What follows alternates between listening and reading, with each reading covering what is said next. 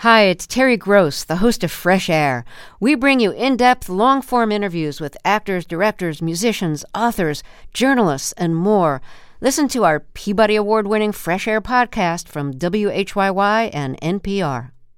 In the NoCo is supported by Blue Federal Credit Union, with locations from Denver to Cheyenne, helping members tap into the power of community. More information at bluefcu.com. You're listening to Colorado Edition from KUNC. I'm Jocelyn Mesa Miranda. It's Friday, June 24th. The Marshall Fire ripped through Boulder at the end of last year. Many fire victims took almost nothing with them that day, but they went back to sift through the debris in the months that followed. KUNC has produced a series called From the Ashes. In it, Lee Patterson brings us the stories of how they salvaged objects to help families process what they lost. After losing their house in the fire, Jill Sellers and her husband, along with their dog Penny, now live in an apartment in Superior. On her kitchen table, she's laid out the objects they pulled from the debris. I appreciate the things that I do have because objects, I think, prompt memories. I'll start with probably the most meaningful is this cup and saucer. The pieces are covered in ash and soot, but are undamaged, no cracks or chips. Both are white with a leafy pattern. It was my mother's. My dad went to Korea. They were engaged during the Korean War. And when he was on leave in Japan, he actually shipped my mother this china set from Japan. Sellers describes herself as the family historian. She kept this cup and saucer and other heirlooms in a cabinet on the third floor of her house. These particular pieces bring back memories. I always helped Mom set the table. So we always had to set them in certain ways with one of the leaves going the certain way. So it was just always something, when important things happened in our lives, the china came out. Sellers reaches into a mason jar on the table. They retrieved, this was my wedding ring. The diamond is now white and cloudy, damaged by the fire. Sellers goes through other recovered objects, a toy teacup, a ceramic cat she made with her mom, a flower pot craft her son made in preschool. And so you look at something and you're like, oh yeah, my son made that for me, and that's important to me. Sellers lived in her house for 17 years. She grew up in the area, as did much of her extended family, going back generations. The loss of her home and most of her possessions has been complicated by the death of her 89-year-old father the night before the fire. She had gone over to his house in Boulder late. I sat with Dad. I could tell he wasn't doing well, and exactly midnight he passed away. In the early morning hours, she made plans with her family to get together that night. And watch old videos and look at old pictures and kind of get pizza and celebrate Dad's life, and that was the plan. Then, a few hours later, the fire started and Sellers' home in Superior burned down. She drove back to her dad's. She needed a place to go. Later that night, when she went to Target to buy a toothbrush, she ran into her neighbors. She says they all looked shell-shocked. Since then, Sellers has been trying to take care of herself. She plays pickleball, started going to therapy, and drives a school bus for young kids in the mornings. And I just absolutely love them, and seeing their faces, and again, them telling me about their wiggly teeth and that their birthday was coming up makes me happy. Having been able to salvage a few precious items has also helped. Sellers feels a sense of closure, especially with debris removal now underway. They're not getting rid of anything important because I have found what's important to us. They're just getting rid of trash now. Sellers has also been dealing with her dad's estate.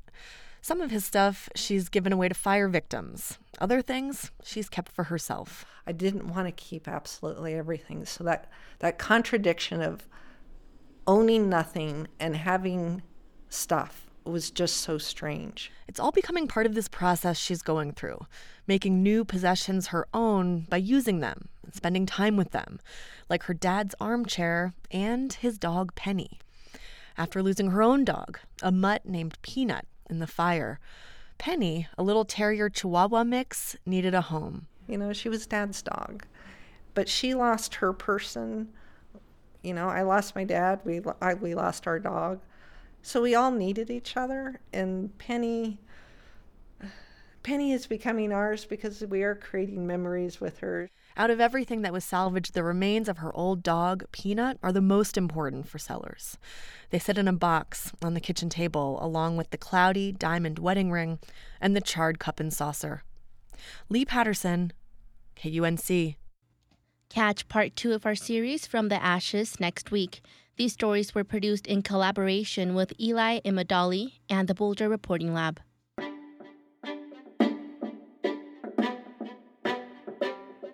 Climate change is reshaping the natural world, but one animal is doing its part to fight back.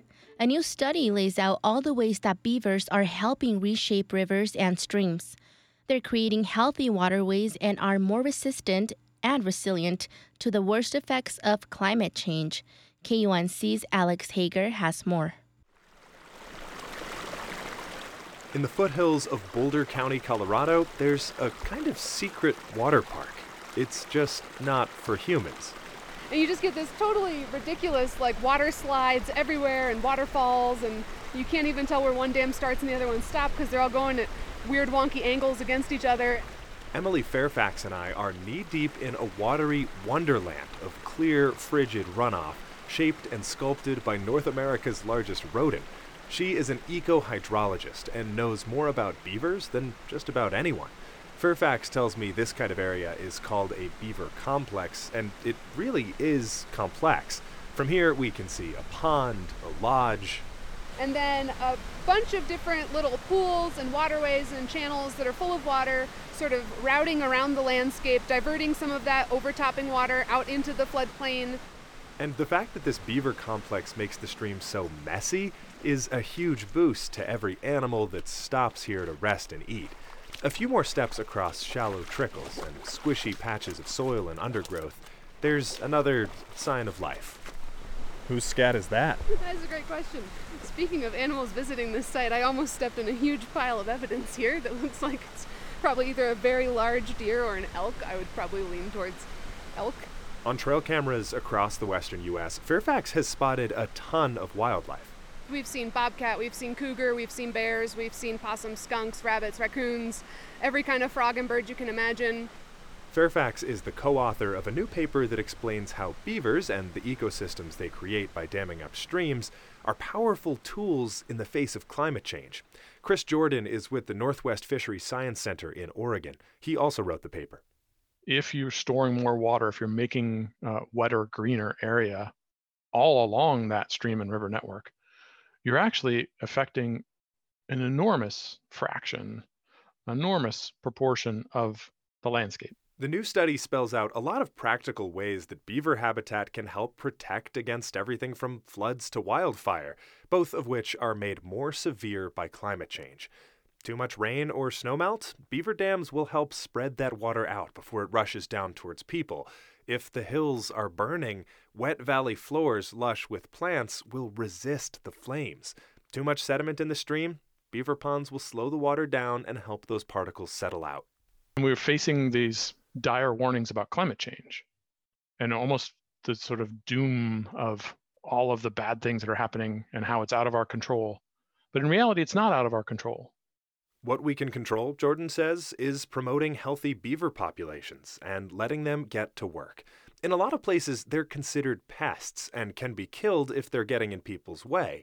But doing the opposite and allowing them to thrive could make western rivers look like they used to, before beavers were seen as a nuisance and before trapping brought their populations down by tens of millions. So if you read some of the earliest written descriptions, whether they're going upstream or downstream, the French, the English, the Dutch, the Spanish, they're all complaining about how hard it is to figure out where the river goes. Ellen Wohl studies the flow and formation of rivers at Colorado State University. She says more beavers mean more streams and rivers go from straight and uncomplicated to the way they behaved hundreds of years ago, before people started to change them. And that's important in a region strained by decades of drought. Most of the Intermountain West, we get our water supplies from the mountains, the nearest mountain range, or in some cases not so near with diversions. And I really think beavers can contribute to the health and the sustainability of those mountain watersheds. And while humans have tried to replicate the effects of a good beaver dam, we don't have the teeth, tails, and millions of years of evolution it takes to put together intricate woodwork that lasts. I'm Alex Hager in Boulder County, Colorado. This story is part of ongoing coverage of the Colorado River. The coverage is produced and distributed by KUNC and supported by the Walton Family Foundation.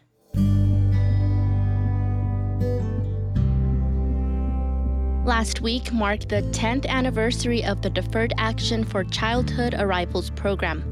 There are over 14,000 DACA recipients living in Colorado.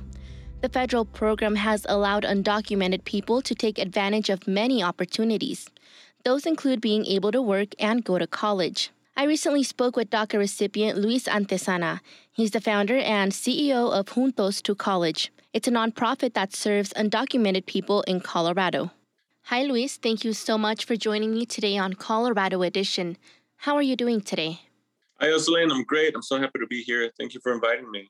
Luis, I want to talk to you a little bit more about DACA. And since we did celebrate the 10th anniversary of DACA this week, I just want to know what this means to you and tell me a little bit about your story. Yeah, absolutely. I'll say that I can't believe it's 10 years, but it means so much. There's so much that has happened.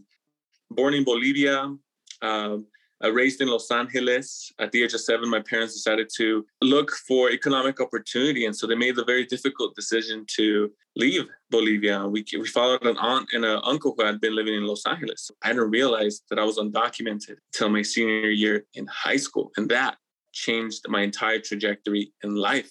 That same year, I realized that I could get a full-ride scholarship to go to college. And so that's what allowed me to go on to college. I was at Cal State Los Angeles 10 years ago on June 15th. I look back at my Facebook memories to see what I was doing. I had just celebrated my 20th birthday. A younger brother was graduating high school, and they announced that DACA had come out. And I look back at my Facebook memories for the post, and I posted a single phrase that said, "What a glorious day." Because at that point, I knew that I would be able to exercise my degree, which I have in the field of education and now as an entrepreneur. I was the first in my family to navigate a salary, healthcare for the first time, 401k. I went through the home ownership process, and all of that was possible because DACA opened those doors. And after 6 years in the public education system, it has given me the opportunity to start a brand new system as founder and CEO of Juntos to College to help our undocumented communities. You started your professional career here in Colorado teaching English at Harrison High School. According to a recent study from Chalkbeat, Colorado, Hispanic graduation rates in our state are increasing faster than any other demographic. This is due to several factors, including economic conditions and better support for students. I know you've taught many Hispanic students. Why do you think more are graduating from high school, and what have you done to help them succeed? I would say, what have we all done to help that? Because it takes a village, right? And when I started my career here as a professor, right, I was a DACA recipient, and all of a sudden I found myself on the other side. Right? I was a student for so long that I was a professional in the classroom, and I came across many families and students who were also undocumented. And at that time, when I came, the state of Colorado had just passed legislation to help undocumented students pay the same rate as the rest of the residents, meaning paying in-state tuition rates. Right before that, they would have to pay out-of-state rates, often double or triple times more than regular in-state tuition. In 2020, the state also passed law that finally undocumented students here who had attended a high school for at least 3 years could get state financial aid to pay for school. And most recently, the state has finally allowed those who don't have legal status to be able to get professional licenses. Many undocumented families can also now practice certain professions here that they weren't able to before, right? So that happened at the state level. On the teacher side, there were so many teachers who saw the problem. They knew the problem was there for a very long time, and for so long they felt helpless because they couldn't necessarily help their undocumented students. But so many since then, specifically at the schools that I was working, I was like, hey, we can help our undocumented families. I know we can. Let's figure something out. More Hispanic students are graduating from high school, but there's still challenges that can make this milestone difficult to achieve. Luis, you also mentioned to me that you worked as a college advisor. Tell me about some of the issues facing the Hispanic students that you've worked with. In my time in working at my school, I was in Southwest Denver. I was at Abraham Lincoln High School. there was definitely so many. It was a mini Latino community, Latinx demographic. And many of them were absolutely like ready to take on the world, go on to college. And for those that really struggled and didn't necessarily see as they just didn't see a high school graduation as part of their goal. There were so many factors that led to that. And I'll tell you the main one that I saw, specifically for undocumented students. It was just that they felt so defeated. They felt so hopeless in society that they were not going to be able to work, that nobody was going to help them go to college. Many students, their parents had been deported or their parents were just not there. And so for them, their immediate need was to work and make money and put food on the table for their siblings. Their priority was just to let me figure out a way to work and make money. My education in high school graduation right now is not the priority. You're the founder and CEO of Juntos to College. Can you tell me a bit more about the nonprofit and how this serves undocumented students? Yeah, absolutely. So, our vision for Juntos to College is simple, and Juntos means together. Our vision is to help undocumented families access upward economic mobility. And for us, we define that as having access to high quality jobs and careers that provide a living wage and help us build generational wealth. And we do that through our mission, our core service. We call it DACA Works. We help DACA recipients learn how to renew and submit their work permit so they can become self-sufficient and don't have to rely on expensive attorneys. And for those who are low income, for our residents here in Colorado, we also provide grants. So there's no financial barrier to them to renew their work permit because it does come with some high legal fees. Nobody in our community gets left behind in the digital revolution that's happening right now. Juntos to College is a nonprofit, and I saw the Denver Broncos recently made a donation to your organization. Yeah, we just got the word that the Denver Broncos Football Club and community development team awarded us a grant to help us with our DACA renewal fund. Every year they do a grant community program. We applied for it. We let them know, hey, our DACA recipients are Colorado residents, they're Broncos fans, and they need help too. And this is what we're doing to help our communities. And they said, we love it. We want to support your cause. We want to provide financial assistance to help you all. Luis Santesana is the founder and CEO of Juntos to College. The organization awards 10 grants a month to DACA recipients living in Colorado to pay for renewals. Luis, thank you for speaking with me. Jocelyn, thank you so much. Mil gracias. Earlier this month, KUNC introduced a new segment on Morning Edition. Every Tuesday and Thursday, KUNC's Samantha Kutsia will be talking local news with colleagues at the Colorado Sun. Here's a clip from her first interview with Colorado Sun environment writer Michael Booth. Let's talk about gas. It's pushing $5 a gallon in many parts of Colorado. I mean, the alternative is electric, but what's the real cost of something like that? So when gas gets very close to $5 a gallon, as it now is across Colorado, the steady stream of interest in electric vehicles really can become a flood, and that's what's happening right now. But electricity isn't free either, so we wanted to look at what it actually costs to run an electric vehicle at current rates versus what it costs to run a gasoline vehicle at $5 a gallon.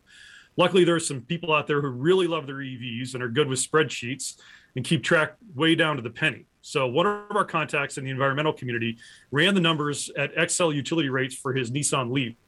He drives about the average, 11,000 to 12,000 miles a year. Charging mostly at home, it cost him about $470 to run his electric vehicle in the past year.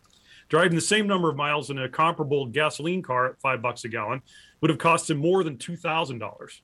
Now, you also have to look at what electric cars cost new, so we did.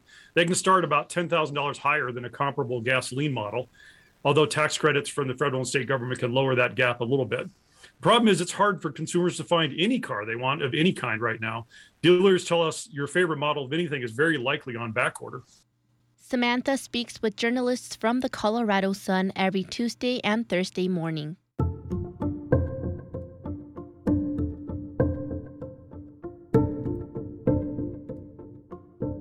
And in other news, this week we're remembering former Boulder County Clerk Cleela Rorix, who was the first in the country to issue marriage licenses to same-sex couples in 1975. In a Facebook post, Governor Jared Polis wrote that he and his husband are, quote, grateful for the visionary leadership of Rorix, a woman ahead of her time. Rorix died on Sunday at a hospice center in Longmont, Colorado. She was 78 years old. And if you're looking for something fun to do this weekend, the Greeley Stampede has officially kicked off its 100th anniversary. KUNC will be there this weekend. We hope to see you and your family there for Family Sunday Funday.